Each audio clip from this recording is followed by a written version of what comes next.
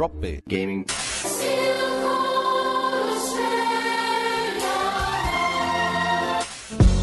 Drop Bear Gaming. Drop Bear Gaming. Drop Bear Gaming. Hello everybody and welcome to another beer opening episode of the Drop Bear Gaming Podcast. Yay! Yay. That was a personal joke, by the way. This is episode 129. The joke's irrelevant to everyone. Yeah. Just know that we're drinking beers while we're doing this because we're responsible podcasters. And adultish. Just so everybody knows, if you're following on with the joke, 129 is a semi-prime number, not a prime number. Is it? Because it's only divisible by two prime numbers, 3 and 43. There you go. Isn't that an interesting fact? No. Okay, let's move on then. We're here to talk about computer games and not mathematical anomalies. I think that's why we're here. Fucking, this intro is an anomaly. Oh, it's phantasmic.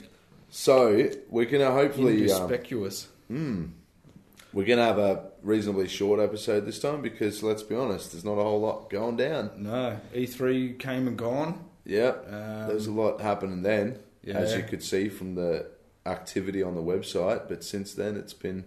Pretty much nothing. pretty quiet. We're Yeah. just twiddling our thumbs waiting for all the shit to come out. Exactly.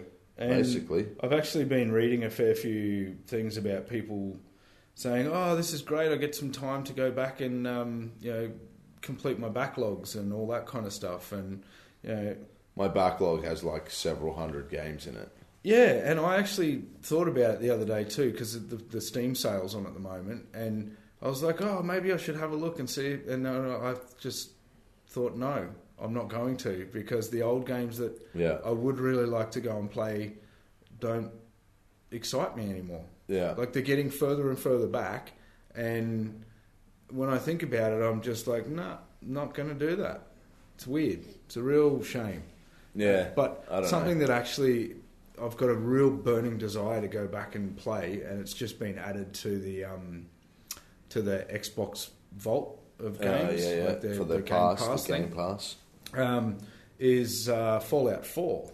Yeah, You I know, just downloaded that again. Yeah, and I know I've got it on disc for the PlayStation, and I've been very tempted to chuck it in. Yeah. But then I think to myself, it's not a small investment.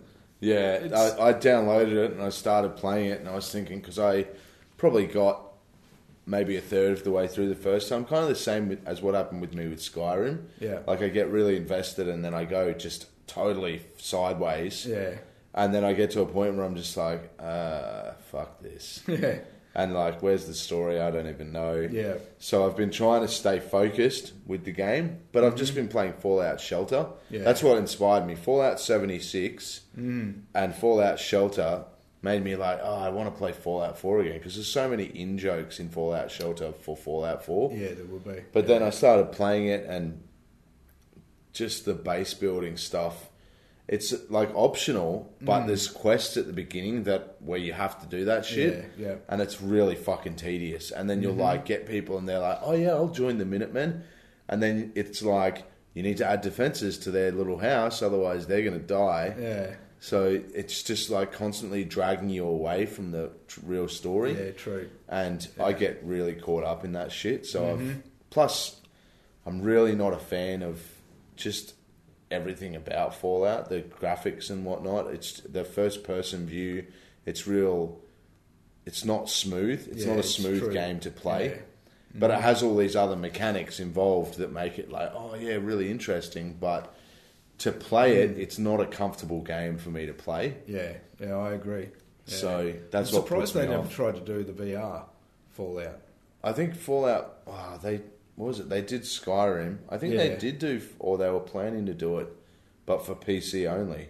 Oh, okay, yeah. I think I remember hearing something about that. Because I remember it being very jumpy and jerky, which is one of the things that VR isn't great for. So, but that's the same with Skyrim, because they're the same engine, I think. Yeah, I'm pretty sure they are. But that's what it's always been the thing with Bethesda's games. Well, those Bethesda Game Studio games, not like Wolfenstein and those kind of other third-party companies. But the Bethesda in-house games, like Elder Scrolls and shit, even Elder Scrolls Online, I play in third person. But if I play Fallout 4, because you can interchange in Skyrim and Fallout, it's not even the third person, it doesn't feel natural. Yeah, true. It's not like, I don't know, maybe the camera's a little bit too close or something. It just doesn't feel right.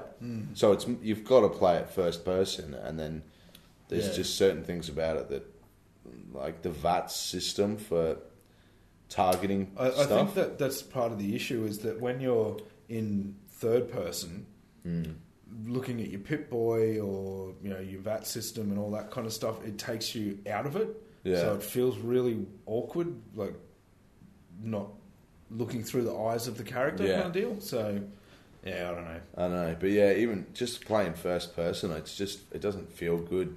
And the VAT system as it is, it's really fucking clunky. Like, some people love that. They're like, oh, it's such a great system.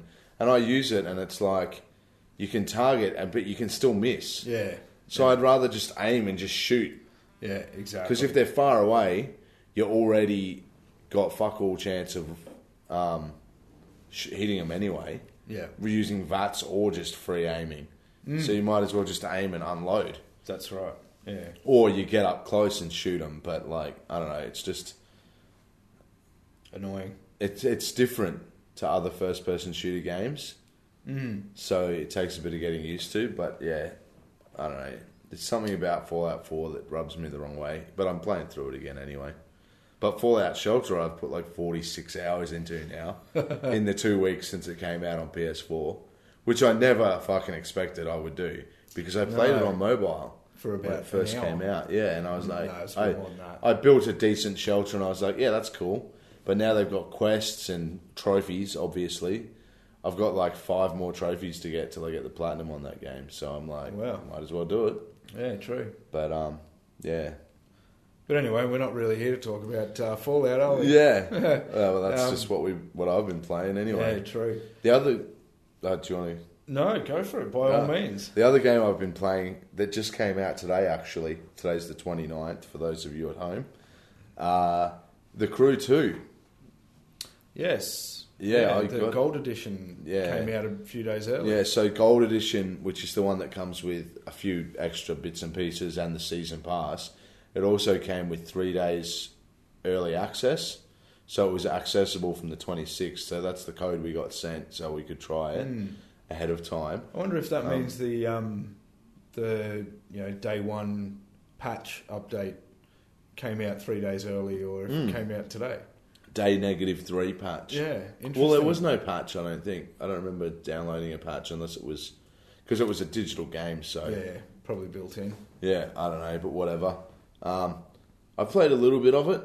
Obviously, I've been putting a fair amount of time into Fallout Shelter because it's time-based, so I'm like, all right, I'll just quickly jump into Fallout Shelter and do whatever quest and get my shit up to scratch for me to turn it off and wait another however long until my quests are finished. Yeah. That takes me an hour and a half, and then I'm like, oh yeah, I need to play some of the Crew too.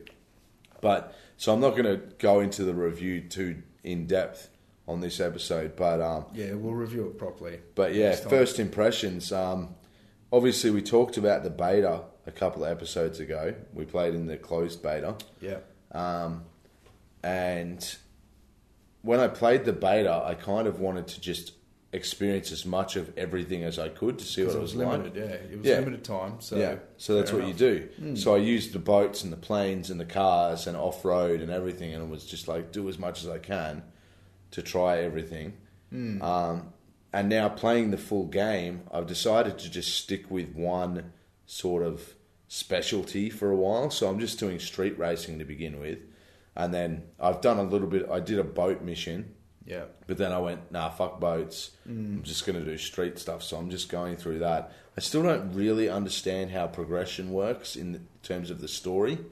There seems to be story stuff, but I also just skip most of the cutscenes because they're fucking mind-numbing. It's like watching a poorly written Fast and the Furious movie, and they're already pretty bad. I was going to say, that's a big call, Like, man. poorly written compared to that. Wow. Because, like, you start a mission and it's like, oh, here's a guy in a wheelchair who's in charge of the street racing because reasons. He's on wheels, so And he's fair like, enough. oh, I want to get all these guys to go legit into street racing and blah, blah, blah. And I'm like, I don't give a fuck. It's a fucking sandbox racing game. Like, completely open world. You get the whole of the United States to do whatever the fuck you want, really. If I go to a race, I don't want some bullshit story at the beginning about some character I don't give a shit about. Yeah, I want to just do a race. which is fair. I haven't had a chance to do the crew stuff in it yet, where you can have up to 3 people join you and you run in a crew, which is the meaning of the name of the game. But having stuck with, I think when we talked about the beta, I said that the racing, I don't really like the racing in that game. It doesn't feel good. Yeah, which was the main issue with the first one. Yeah, but having played it a bit more and focusing on the street racing, I'm getting the hang of the way my car handles. I'm sure different cars handle differently, but the one I've got, I've been learning how to actually drive it, and the races that I've done, even though it gives you a recommended level for like the performance level of your car, because you can, fair enough. Seriously, some of the fucking shit in this game, there's customizability up the wazoo on your cars. Wow. You can upgrade, like there's like 6 or 7 different components that you can find in loot around the world that you can upgrade your vehicle with, but then you can fine tune like handling, gear ratios, all that kind of shit. Wow. So there's an extra, it's like when you go into the car customization, it has a little thing that says advanced or like for pros or something like that, and it goes into these real sort of, I mean, for me, it looks like in-depth shit. I'm like, I ain't fucking with any of that stuff because I will fuck myself and not know how to get back to how it was. But even without all that, like, my performance level on my car is like 130, and it's like recommended 80, and I go into the race, and it's fucking still difficult. Wow. But once you learn the lines and you learn to actually brake instead of just trying to pin it through corners and stuff, like drive properly, you can. It's good. Like So it's a bit more of a sim? I've been. I don't know. It's still pretty arcadey. Okay. But I've been coming first. The first few races, I came like last or third or something, and I was like, "This is fucked." And then as I started like taking corners properly and learning shortcuts and stuff, then I get to the point where I'm like coming to the finish line and I'm in first place and there's someone behind me and I'm like, come on. Or there's someone in front of me and I just overtake him at the finish line. Yep. And you're just like, yes! It's so satisfying. So that's early days, so I don't know if that's going to stick through as I play more of the game, but the racing has been really satisfying for me. Does it tell you whether the other cars are upgraded to match yours as well?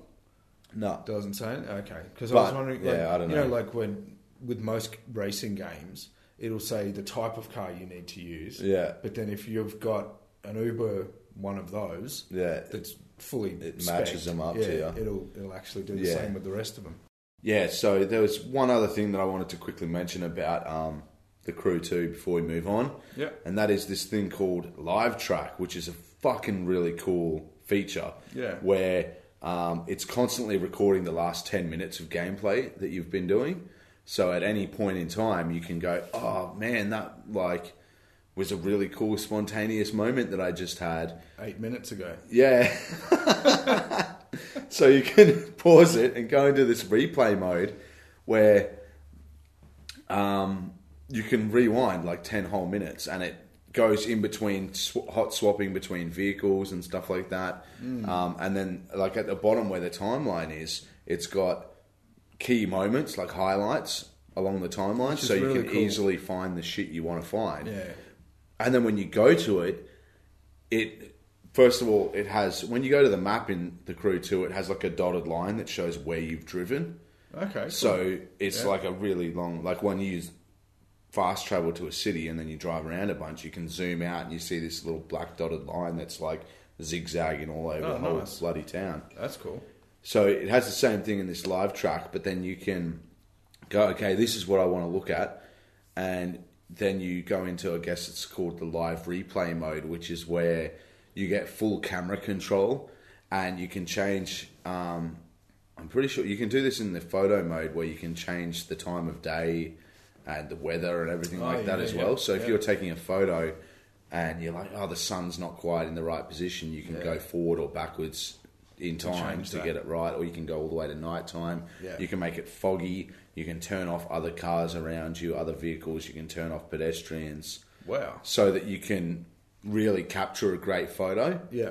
And then in the replay mode, you can do full 360 camera control and like pan as you're filming and then share it, which is a really cool feature, I think. That is cool. To be able just that like constant 10 minutes, because obviously the Xbox and the PS4 have their own sharing stuff where you can record the last amount of time that you've been playing. It's like, I think the PS4 is supposedly constantly recording the last 15 minutes, but you don't have all that camera control. No. To be able to really make your clip into a masterpiece. That basically just films what's on the screen, doesn't it? Yeah, it does. Yeah. So, it's very cool. I noticed that the other day. I was like, wow, this is way more involved than I thought it would be. Yeah, it actually adds the ability to make your own movies. Yeah. More than anything else ever And that's before. the thing about this game, because some of their marketing stuff for it is like they've just... So when we get sent games for review, sometimes we get sent a review guide where it's like some notes from the developer that say like, this is what our goal was with this, or if you're having trouble, here's the controls, stuff like that. A few tips. So on this one, the introduction from the creator, the creative director or whatever, said our goal with this was to make the world's biggest and best playground. And so hot swapping between planes, boats and cars is a pretty good way to achieve that. But then to be able to go... And seriously, I complained about the load times during the beta as well, and I've found that for some reason, they seem way less. I think it might have just been a connectivity thing, because it's always online. Yeah. But I found that even the texture pop-in seems not as bad as what I noticed it to be. It's still there when you zoom in from the map. Oh, okay. But it's not as bad as I noticed in the beta. But there's like just the speed of going from one place to another. Like I was on one side of New York, and I was like, oh, okay, I want to go on that race. So I pressed the fast travel to that point, and I was there, like straight away. I was like, whoa, what the? Yeah, that's pretty fun. So we'll go more into the Crew 2 probably on the next episode, but... Sounds like there's a lot to look into. It's safe to say that I'm appreciating it more than I thought I would. And way based more on than the first beta. one. Yeah, well, I didn't even play the first one, which is funny because I got an email from Ubisoft saying, the Crew 2 is here, and since you enjoyed the Crew 1, you will also like this one. And I was like... They were just presuming that you would have liked it. Yeah, I don't know. Maybe I turned it on once. But anyway, so that's the Crew 2. First impressions are that it's looking good. Cool. I'm impressed so far. Well, which is nice. I'll definitely try and have a bit of a go of it so we can both talk about it, because that's always better, get two perspectives. Exactly. Yeah. Anyway, the other thing that we were going to have a quick chat about is a game that both of us have been playing, that it's become a bit of a tradition at the E3 to announce a game and then release it. And it's available now. Yeah, they love it. Yeah. So this one, they've done it again, actually. So for the second time is Unravel 2 now, which they did last time. Did they do that with Unravel 1? They announced it and released it straight away? I think they did. Yeah, I don't know. I'm pretty sure they did. They definitely... I don't know how I feel about the it's available now thing. I think it's cool because you're tapping into the hype of E3. Yeah. But at the same time, it seemed... Because I think, wasn't it a Sega Game Gear or Sega Saturn that one of those Sega consoles, they announced it and were like, it's available now at E3, and it failed miserably. Yeah. I can't remember which one it was. Because I think, if you've already announced something and then you go into E3 and you're like, here's more about it and it's available now, then that works because you've got the marketing in the lead up. Yeah. Whereas this, it's like, by the way, there's a new Unravel 2, and also, by the way, you can have it right now. There's none of that. And True. I don't know, we kind of talk shit about the whole marketing machine of video games, and oh, the game was announced like Watch Dogs 1 was announced 2 years before it came out. And by the time it finally came out, we were like, fuck, come on. Just give us the game. So, well, I was going to say, like, the opposite of it being announced and released is Cyberpunk, which sounds like, from all accounts at the moment, it's in pre-alpha. Yeah. And there is probably more hype about that game right now than there will be again. Oh, I don't know. I mean, I'm sure it's going to get bigger, but, you know, they came out and went, fucking check this out. And it was a very good reveal. Yeah. I mean, they revealed it previously, but this was like the real reveal with the real reveal with a trailer and everything. And then they had behind closed door footage, and the quote was like something along the lines of, we focused very hard on what we were going to show people behind closed doors to make it look really good. Yeah. So the rest of the game is not up to that level of quality yet. So they're saying it's pre-alpha and it could be a few more years yet, which is a real kick in the guts. It will be. I don't think it will be. I think we'll probably look at 2020 for that. That's still a while away. Yeah, it's 2 years, which is the same thing Watch Dogs did. I think the difference is, I think Ubisoft probably don't have as much goodwill with the fans as CD Projekt Red have from The Witcher and stuff. Yeah, you're probably right. Because of the way that CD Projekt Red handled themselves with The Witcher 3 with all of the DLC. That's the two right. main expansions were massive and amazing. Plus they did a whole fuckload of free DLC along the lines with it as well. Yeah. So they've got a lot of goodwill. I just hope they haven't taken that kind of, maybe it's a presumed stance, but you kind of have that. I'm probably more thinking of the companies like Red Dead Redemption, Rockstar kind of guys. The arrogance, and even to a certain extent, probably Naughty Dog, where they're like, we're fucking bigger than God, so we can do whatever the fuck we want, and we're going to have a guy play a banjo and then play a gameplay trailer, and then we're going to make you all sit for 15 minutes while they move to an entirely different venue. Yeah. Because we are fucking arrogant. Yeah, exactly. Because we know that we're fucking good enough, and you'll just sit there and wait for 2 years and shut the fuck up. Yeah. And it's going to still be fucking awesome when it comes out. So, I don't know how I feel about that. Even with the goodwill, it's like, come on. Yeah, exactly. Yeah. Make a big thing. It should be 18 months max after a reveal. I think it should be kind of 6 months. Because they should. It's good when it is 6 months. Yeah, they should cash in on the hype about it, because right now. Well, that's what Rockstar do, and they are the most arrogant ones. They're like, that's E3, true. Fuck you, fucking babies, peasants. Yeah, we don't need you. Yeah. We are our own E3. Exactly. We put out a trailer. We put out a trailer that says there's going to be a trailer, and it gets more views than any of you bitches. Exactly. Yeah, and then when people still, when the shit comes out, people are still fucking gushing about it, So, to make it a 2 year wait, it's a bit shitty. Yeah. And that's the thing with Final Fantasy VII as well. I was expecting to see that at E3, and it wasn't shown at all. And they came out and said we were probably a bit hasty on revealing that it was coming, and it's probably not going to be at least another couple of years, if not longer. And I'm thinking, man, like, what? You already have the fucking game made. It's a remake. Yeah, exactly. It's a remake of a game. Yeah. And that's another case of goodwill from gamers, where they're like, oh, I'm a massive fan, I'm really looking forward to this. But there's a point of critical mass where you get to a point where you go, this has gone on too long. Yeah, yeah. And that's the thing, like, it gets to the point where all they're really doing is just pissing their fans off. Yeah. Which is a really dumb move. Yeah, exactly. Anyway. The shit thing is that gamers are fickle, but they're also gutless. Yeah. So they'll just be, they'll get shat on and then buy the game and be like, I love you, Square Enix. Yeah, exactly. Anyway, we're talking about Unravel 2. Unravel 2. Yeah. So Unravel 2, available now. Yeah. And it's an upgrade. I think it's a definite improvement on the original. I mean, the thing that grabbed me from the first one, and I know we've mentioned this before, but was the reveal and the passion. The passion. There was still at this E3. He was still very much that, but it's kind of lessened Yeah. Because the first time it was like a charming reveal Yeah. of him as a person and the game. Yeah. Whereas this time we know that he's passionate about his game.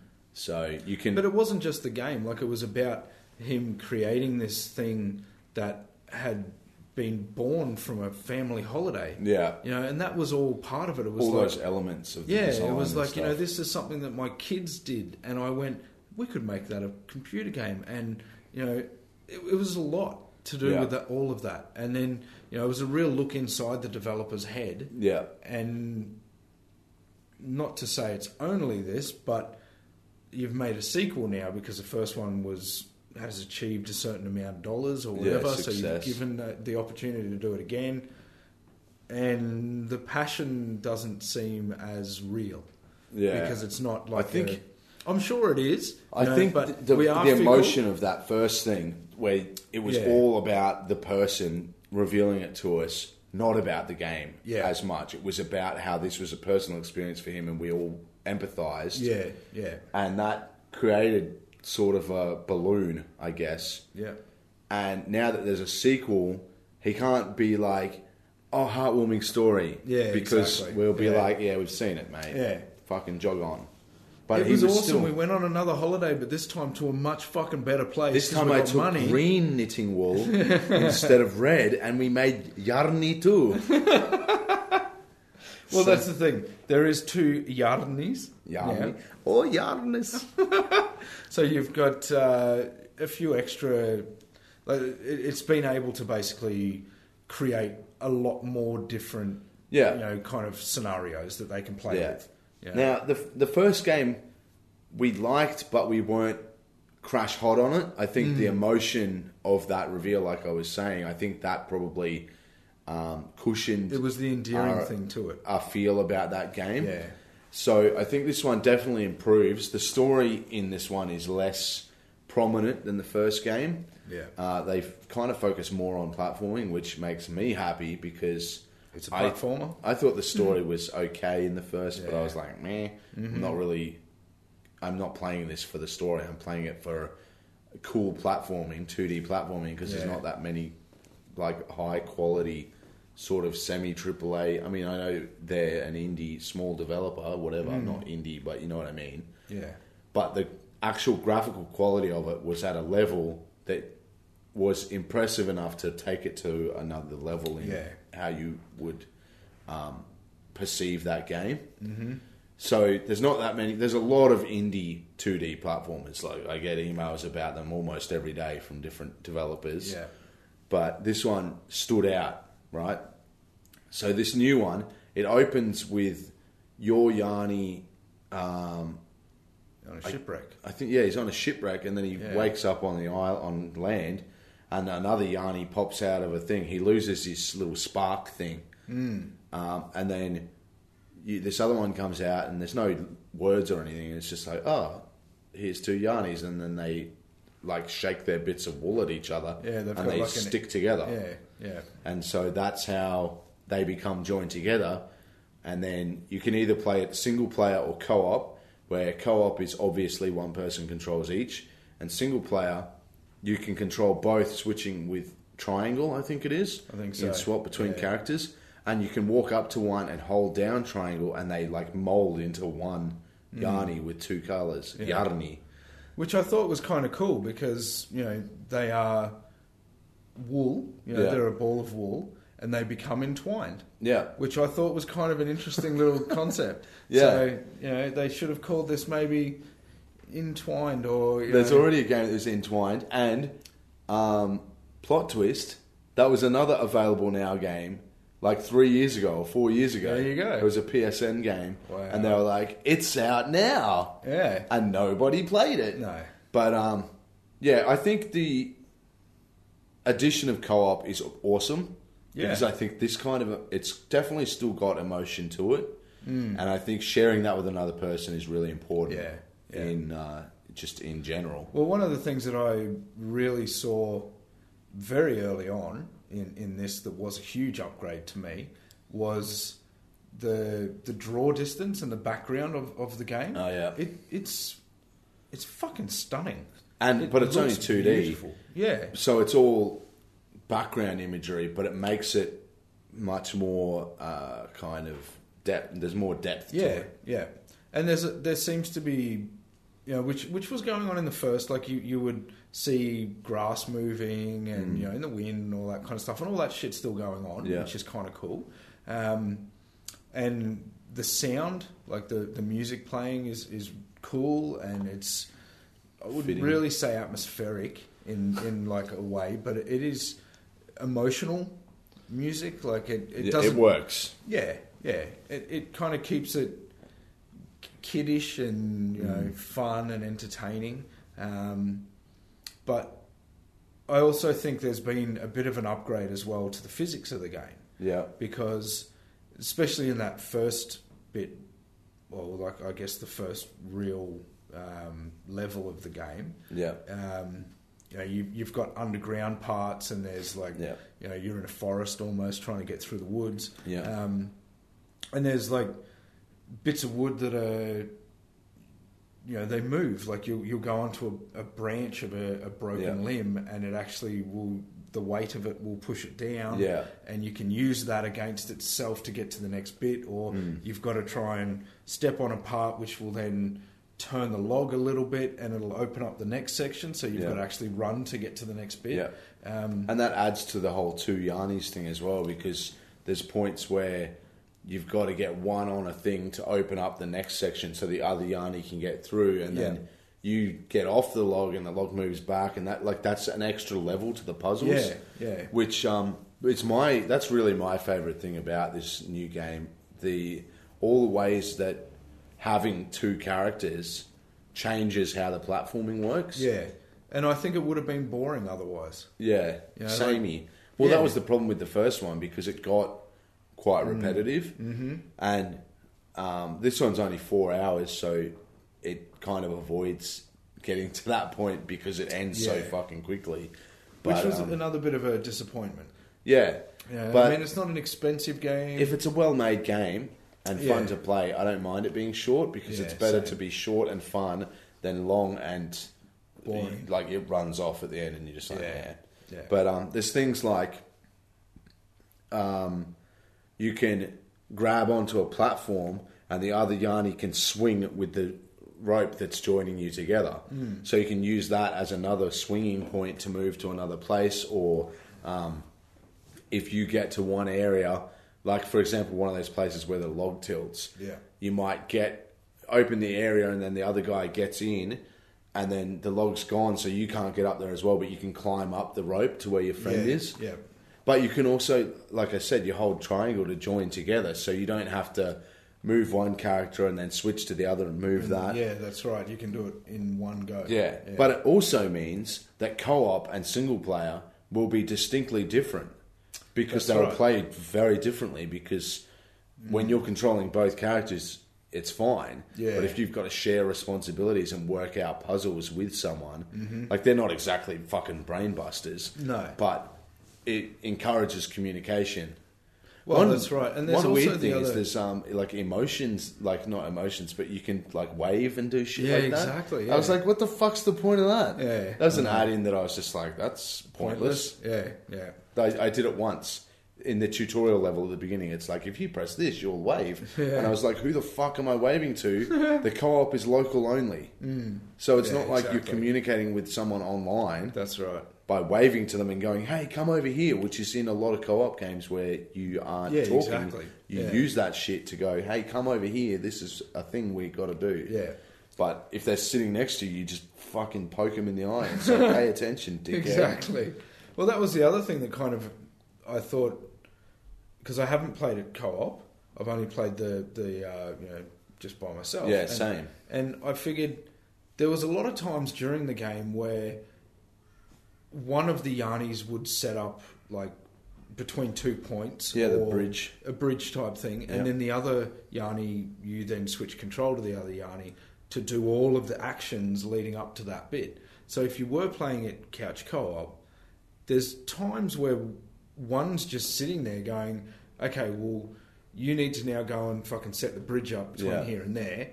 and then you just stand there and shut the fuck up for a couple of minutes while I drag this fucking thing across the bridge. I don't know. Like I think it would play differently.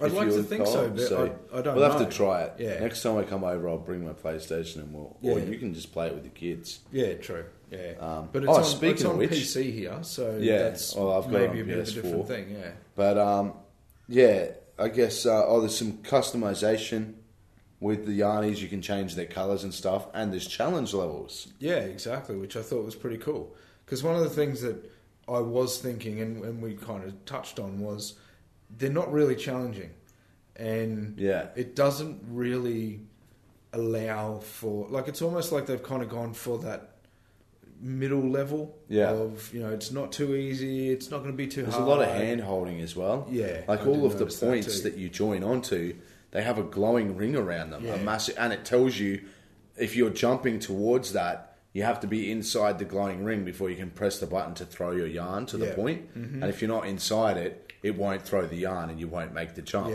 Yeah. But it's as soon as I saw that, it just struck me as like an easy mode thing. It was exactly. Oh, why don't you just fucking do all the platforming for me? That's right. Yeah, I'll just sit here and watch. Because I'll figure out where I need to throw the fucking rope, thank you. That adds to the challenge. That's part of gaming. But when you complete levels, there's challenge levels, which are apparently, I haven't tried them out, but apparently they're a little bit more harder. Challenging. In general, I think the platforming could probably use a bit more polish, but it's pretty fun. But those challenge levels, you complete them and you unlock more customization, which is pretty much just changing the head of the Yarny, I think. Yeah. So there's not, and the shape of your body to an extent. Yeah, not which a huge is amount. Not super impressive. I really hope they add loot boxes. Because I don't want to play, I just want to win. Yeah, exactly. So, it's only 4 hours long. At the moment, it's $30 on the PSN store. So, I don't know. But on the upside, I do have a PSN code to give away. So if you want one, if you want to play it, why don't you just email us and be like, I like this, please. Yeah, give us free stuff. Yeah, so, and I'll pick or jump someone on our Facebook page and make a comment on there. Yeah. Actually, share the post about this episode. Yeah. That's cool. Yeah, share it to your friends, and you'll go in the draw, and I'll use a random number generator to pick one of you. I don't know how many people are going to share it, but what's random between 1 and 3? 2. Oh, yeah. Because you didn't say it. No. That's random.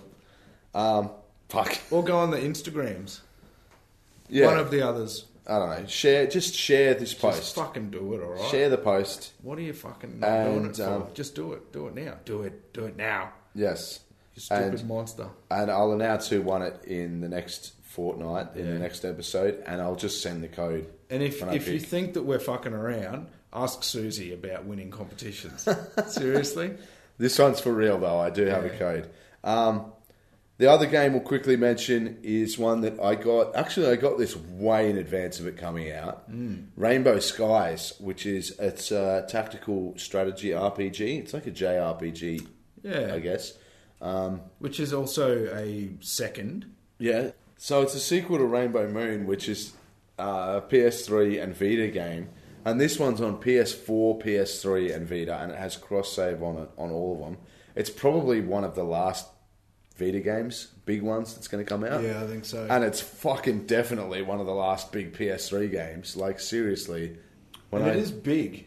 From what I've heard. Rainbow Moon completion time was like, from howlongtobeat.com, whatever it's called, they said like 135 hours for Rainbow Moon.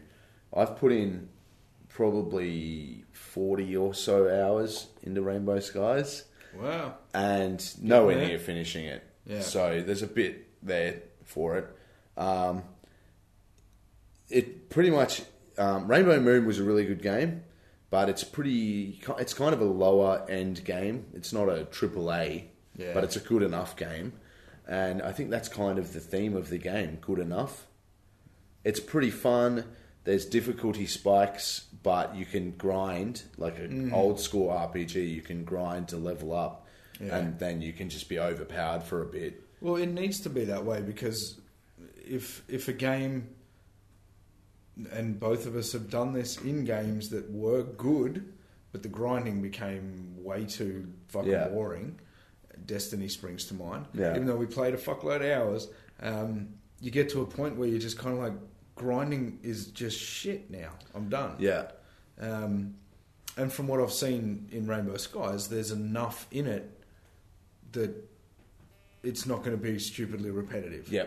And as it is, you can just play through the story normally and it'll be fucking hard, but it's achievable.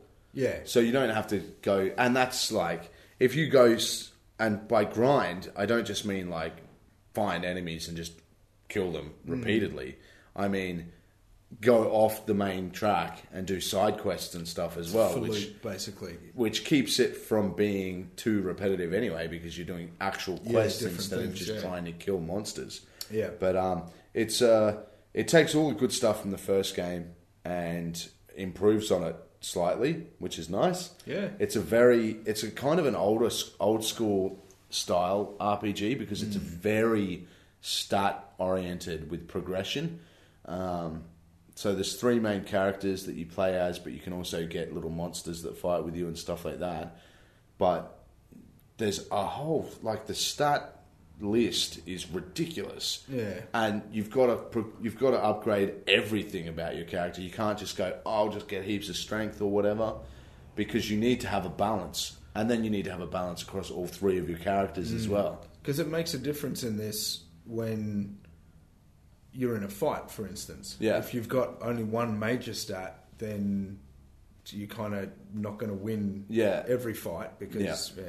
And you need to have a balance like a proper anyway. RPG. Yeah, and like a proper, RPG, because it's got all that micromanagement stuff that you can really go deep. You can kind of deep dive into micromanaging your characters like that, which is something that is really strong in the genre in the past, but it's not so much these days, because these days you look at RPGs and you can go like Assassin's Creed Origins, which is an action-adventure game, but it has a lot of RPG elements, and most games do these days, like skill trees and shit like that. Yeah. But you look at like legit RPGs, and this is one of them. Some of them, to me, personally, are mind fucking deadening. Yeah. You know, like, it's like, why do I have to? Yeah. And they're pretty much all really long games. Yeah. So... this one's pretty long. The story's not great early on. It kind of picks up later on, but it's generally weak, I would say. But it's good enough. Yeah. You know, that's the theme. Good enough. Yeah, I like it. Oh, by the way... It's probably the name of this episode. Unravel 2. Good enough. 4 out of 5 was that score. We were going to do that, weren't we? 4 out of 5. Drop there. So Rainbow Skies, I'd probably say 3 out of 5. Yeah, about middle of the road from what I know. A little bit about it. above average, but the difficulty can be frustrating if you don't do a lot of side quests and stuff, if you're just trying to push through and finish it, which I don't necessarily think you should do with legit RPGs. I think it's not what they're made for. It's about buying a game that you can put time into and play for a while. The map's really big, there's a lot to Which is really good that they've actually brought it out on the Vita. Yeah. Because it's a game that you need to take with you. Yeah. So when you're sitting on the bus or the train, you've got that hour to jump in and do your shit, which is awesome. Yeah. Which is kind of... Switch has... the Nintendo Switch is kind of owning that market at the moment. So it's nice to see the Vita get like a slight foot back in the door, or like just like, hey guys, we still exist. Yeah. You know, for a little while. Which is, I think it's disappointing that the Vita has died out the way it has. It is old tech now, though. I definitely want to... I'm moving slowly, but ever so surely, towards getting a Switch, because there's so much... Are you switching towards the Switch? Yeah. Wow. But the good thing about Rainbow Skies is that at the moment it's only $36.85 with PlayStation Plus on the PlayStation Store. Wow. And then the 12th of July it goes back to $41, which is still pretty cheap. So you can save $3 at the moment? $5. Oh, yes. But still, $41 for a brand new game that you can spend 100 Yeah, hours on, exactly. as opposed to Unravel 2, which is $30 in the last 4 hours. And there's a lot of games that are more than $100 that you'll spend less than 40 hours in. Yeah. Yeah. So, it's an RPG. It's cool. I don't know if it's... It's definitely not everyone's cup of tea. Yeah. Yeah. But I mean, it's a tactical RPG as well, so that sets it aside again. You know, it's that whole grid-based, strategy on top of all that micromanagement and the massive world and all that kind of stuff. So and large fights, so it's not just you against one boss, it's teams of enemies. yeah, So you need to strategize the way you do everything. some of the in fights this, as you progress through the game can Yeah. get really difficult. So, which is cool. which is good because that's what we like. You don't, and that's what makes games boring when it gets to Yeah. the point where you're like, and some of the side battles are optional as well. You don't even have to do them. So, unlike the old school Final Fantasies where you'd walk or Pokemon, for example, it'll jump. yeah, out and random you're in a attack, fight. and they're like, oh, for fuck's sake. Again, I just want to go and fucking beat this boss. Yeah, Yeah. so that's Rainbow Skies. I would suggest you pick it up. I say 3 out of 5, but it is for fans of the genre and fans of old school JRPG/RPGs and strategy games and tactic games. I think it's worth picking up. There you go. So there you go. There are a few other things on the horizon, and we'll touch on some of those next episode. I think we do want to have a bit more of a talk about this loot box thing. Yeah, so Senate inquiry is going ahead, which honestly, Senate inquiries just seem like a massive circle jerk to me. Yeah, It's like they're taking submissions from the public about what's why interesting 6 months ago. if loot boxes should have more legislation around them in terms of consumer protections mostly. Yeah. Not so much banning them, but having probably in terms of classification, I would say, saying things like Overwatch that have a loot box system, saying should that game be MA or R-rated because of the gambling side of it. What actually Which constitutes... would detract them from putting it in the game. Yeah, it definitely my would, mind. especially because you hear about some things. I think it was Suicide Squad or one of those movies that you'd think definitely not for kids, but then they changed the script and stuff enough so that the classification can get a lower level, so that it can get a bigger audience, even if it's in some cases like that, it's like, don't do that. Yeah. Be faithful to what you're doing. That's It's right. fucking called Suicide Squad. Exactly. I think Suicide Squad's a bad example because I don't think that was. But there's examples out there where that happens and they dial things down specifically to get a lower rating. Mm-hmm. Which, Right. in a funny kind of example on that, was Deadpool 2. Yeah. At the very start of Deadpool 2, he actually, again, like he did in the first one, said, yes, this is a family movie, but check all this shit out. And then they just went fucking ballistic for a few minutes and just went, so now we're R-rated.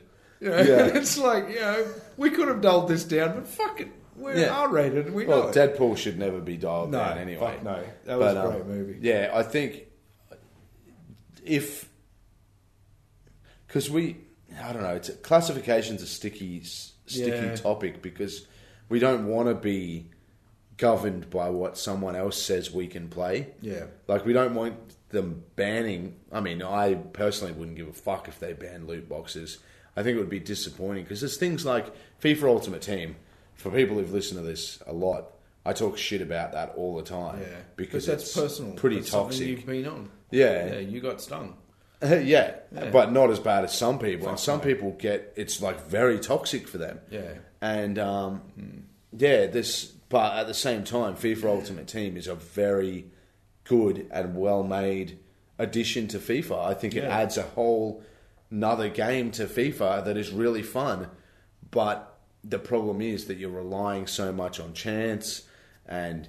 if you get a slightly good team and then you go against someone who's who's better than you, you're like, if I just had Aguero or Messi, exactly. and then you're like, I'll just put like $100. Yeah.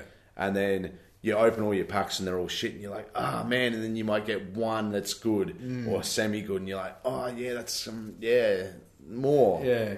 exactly. So, but the FIFA Ultimate Team system itself is very fun to play and it's well made. So, I don't necessarily want them banned, I guess, but I do think that I think it has to be smarter. there needs to be yeah. more education around it because we have Yeah. ads for, be aware of your gambling addiction and stuff Exactly. like that in terms Yeah. of like, hey, if you're using pokies with your rent money, you probably need help. You've probably got a problem. You should probably Yeah. go home. Yeah. Stuff like that. So Yep, don't But- chase your losses. Yeah. at the same time, it's kind of patronising because gamers are so fickle and so, Yeah. I guess, arrogant. I think they're like politicians. You can't fucking tell me Exactly. about anything. I'm a fucking adult. Yeah, and I can make my own choices. But Yeah. I don't know. It's. But the whole we're taking submissions from the public. It's like who the fuck sends submissions to the Senate? Yeah, exactly. Yeah. So I don't know. I'm sure they don't just take those ones off Facebook. Yeah. that, people And fucking rant about. Also, what the fuck are they going to do? But apparently, it got put to the Senate, and no one argued. They were all like, "Yep, let's do it. Let's have the inquiry." But then again, it's just an inquiry. They're not legislating anything. They're No. just getting people. And the funny thing is, and I mentioned this before, this was 6 months ago. Yeah, This 2017 news was fucking months and months and months Yeah. ago. If it was a pressing issue, which it's not. why the fuck didn't they do something about it then? But they're the government. That's what they do. Yeah. I was thinking about the gambling issue and you feeding money into a machine compared to it being a credit card issue. Yeah. And you just buying shit online. I was actually reading a small article the other day about the difference 30 years ago compared to now because it happened just recently in America again, where a teacher had sent a partially naked photo of herself to a student. Yeah. And they went into detail about the steps that you would have had to take 30 years ago Yeah. to do that compared to now. And it's like that Jim Jeffries thing of people wouldn't have walked into a school with a musket 200 years ago to shoot people because it takes fucking 3 minutes to load the thing. Yeah. And by that stage, you've kind of cooled down a little bit. It would take 3 days to have taken a photo with a film, Get put it it in a processed. mailbox, and get it sorted out for you. Yeah. So by that stage, you've kind of stopped drinking and gone, fuck, this is probably not a great idea anymore. Yeah. And Drinking is a good point because so many stories you hear about FIFA where they're like, Yeah. fuck, I got drunk last night, I woke up and I'd spent $500 on Ultimate Team. Unbelievable kind of shit. Yeah. And I think there is a lot about the education that needs to be Yeah. created there. And also the addictive side of things and Yeah. all that kind of bullshit. So I really hope they don't just look at it on face value in that regard and just go, okay, so... Because we were looking at it before, the 5 points of what constitutes gambling is if there's money spent, if there's a random outcome. Yeah, chance outcome. If there's, if winners win at the expense of losers, so Yep. in a gaming sense, that would be pay to win stuff. Yep. But then there's another element that's I can't remember what the other two I think No, I were. can't but really remember either. one thing they mentioned was being able to cash out. Yeah. And because we were talking to Carl about this, and Carl said, I said, what is the definition of gambling? Because when you're a kid, you go to, say, like we had the Jacaranda Festival in Goodna, like when I was a kid, this little local festival. And you could go there and there'd be stalls and stuff, and some of them would have lucky dips. Yep. And, they have them at Toy World and shit like that as well. But you'd go up and you pay your $1 and get your little bag or your little thing, little wrapped present. You open it and Sometimes it's good, sometimes it's shit. it's a random thing. Yeah. So how is that any different to loot boxes? In which case, if loot boxes are gambling, then how is Lucky Dips not gambling? But then Carl said that he thinks gambling is where you can make money back from it. So pokey is where you put in a 50 and you can take out 10,000. Yeah. Or That's buy the a, enticement. yeah. Yeah. But it's not just about the physical return. It's about the psychological return. Yeah. Which is bright, flashy colours from pokey It's the machines. dopamine. Yeah. It's Yeah. the dopamine response, which you definitely fucking get. When you get a FIFA Ultimate Team pack and it has a good player in it or one that you've been hoping for, Yeah. like you can watch videos online. I watched a video recently of a kid, and they were his brother was filming him as he opened a FIFA Ultimate Team pack, and it was like Cristiano Ronaldo, and the kid lost his fucking bananas and was like screeching uncontrollably, like, and all the glitter and shit's flying on the screen, and it's like fireworks going off and everything, and it was, You're the king of the world now. Yeah. And really, you're fucking nothing. Yeah, because when FIFA 19 comes out, you don't have that fucking card anymore. That's right. Yeah. So, I don't know. It's a sticky situation. I personally think loot boxes are, even in terms of cosmetic stuff, anything where it's a random prize, I think is just shitty business practice. Yeah. And if you are allowing people to pay extra money on top of the game, I know they have to make money somehow, but there's ways to do it where you don't take advantage of weaknesses of your customer. Yeah, definitely. And I think that's a big part of it. And I said this before EA, before fucking E3. Yeah.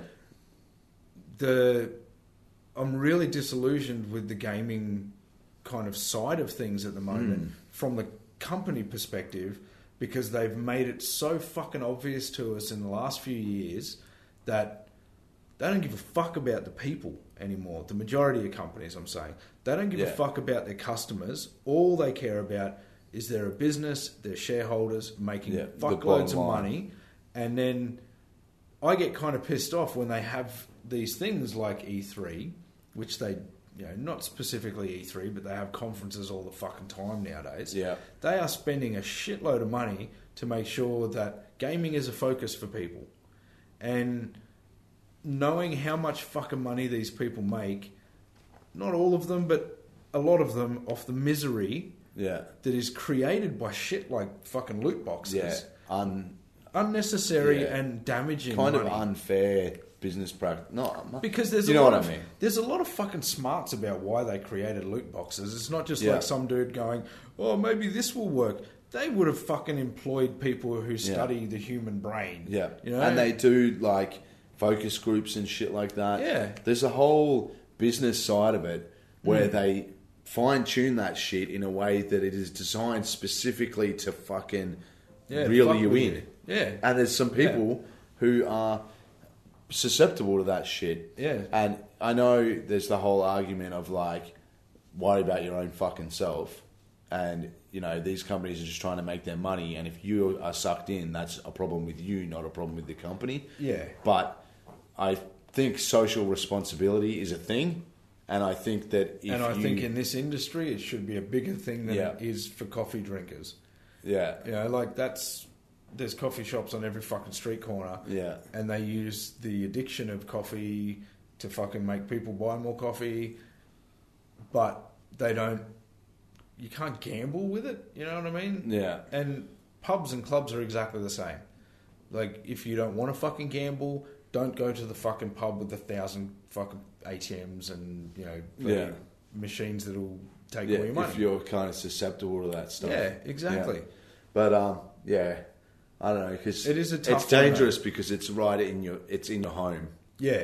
And I was listening to, speaking of addiction, gaming addiction, they recently added gaming addiction as opposed to gambling addiction, gaming addiction to the World Health Organization or whatever, their list of actual mental problems with people, disabilities or whatever, gaming addiction. And they were talking about it on Triple J, and one of the presenters said when he's never really been into video games, but he was, I think he was living with someone, or someone said, oh, play this game, and whatever game it was, he got so deeply into it. I think it was like Call of Duty or one of those games. Oh, okay. He got so deep into it that it was affecting everything in his life. Like he wasn't sleeping well, he wasn't going to work, stuff like that. Yeah. And he got to the point where he went, I can't do this. And now when he asks people if they, like when he's getting flatmates and stuff, he says, do you play video games? And if they do, he won't live with them. Because he can't live in a house with a console. And even talking about it, he can like get tingles in his hands, like, oh, I want to fucking play, So it's like, it's a physical that's like thing, another level of addiction, which, is pretty Scary. interesting. Yeah. So there's a lot of stuff going on about the psychology of video games at the moment. Yep. I don't think we necessarily need to No, go don't too have to much do it, longer yeah. about it, but Yeah. I think the loot box thing is going to continue to be an interesting topic, and I think we're going to talk probably more about it in the future. Yeah. Well, the Senate's sitting down today as we record. They're Yeah. actually sitting down to discuss the initial stages of Yeah. their inquiries. I So think it's it'll be due to interesting. finish September, their submissions, and then they'll Yeah. go through all the reviews and reports and whatnot. So it'll be interesting to see over the next few months the outcome. Yeah. I guess. So you'll hear more about that probably other places before you hear it here. Exactly. So a reminder, if you want to Unravel 2 code for PlayStation 4, share the fucking Facebook post about this thing. Yeah. And, And like tell us. all your mates that Yeah. we're awesome and they should hear us in their ear holes. Yeah. Yeah. We hope you enjoyed the show. Email us at Podcast@dropbeargaming.com. very good. You're probably better off just messaging us on Facebook if you want to talk to us. yeah. At this It'd point, probably be much easier. we've been doing this Yeah. for 7 years, and Facebook was around 7 years ago, but it's so much more of a beast now It is. Yeah. that I don't think people are emailing. I don't think and all those people email that podcasts. keep trying to get us to buy dick pills, stop emailing us. Especially if you're legitimately wanting us to buy dick pills because they're getting lost in all the spam dick pills emails. Far out. Come on, guys. Anyway, that's the show. Thank you very much for listening, and hopefully you'll hear us again soon. Ciao. Bye.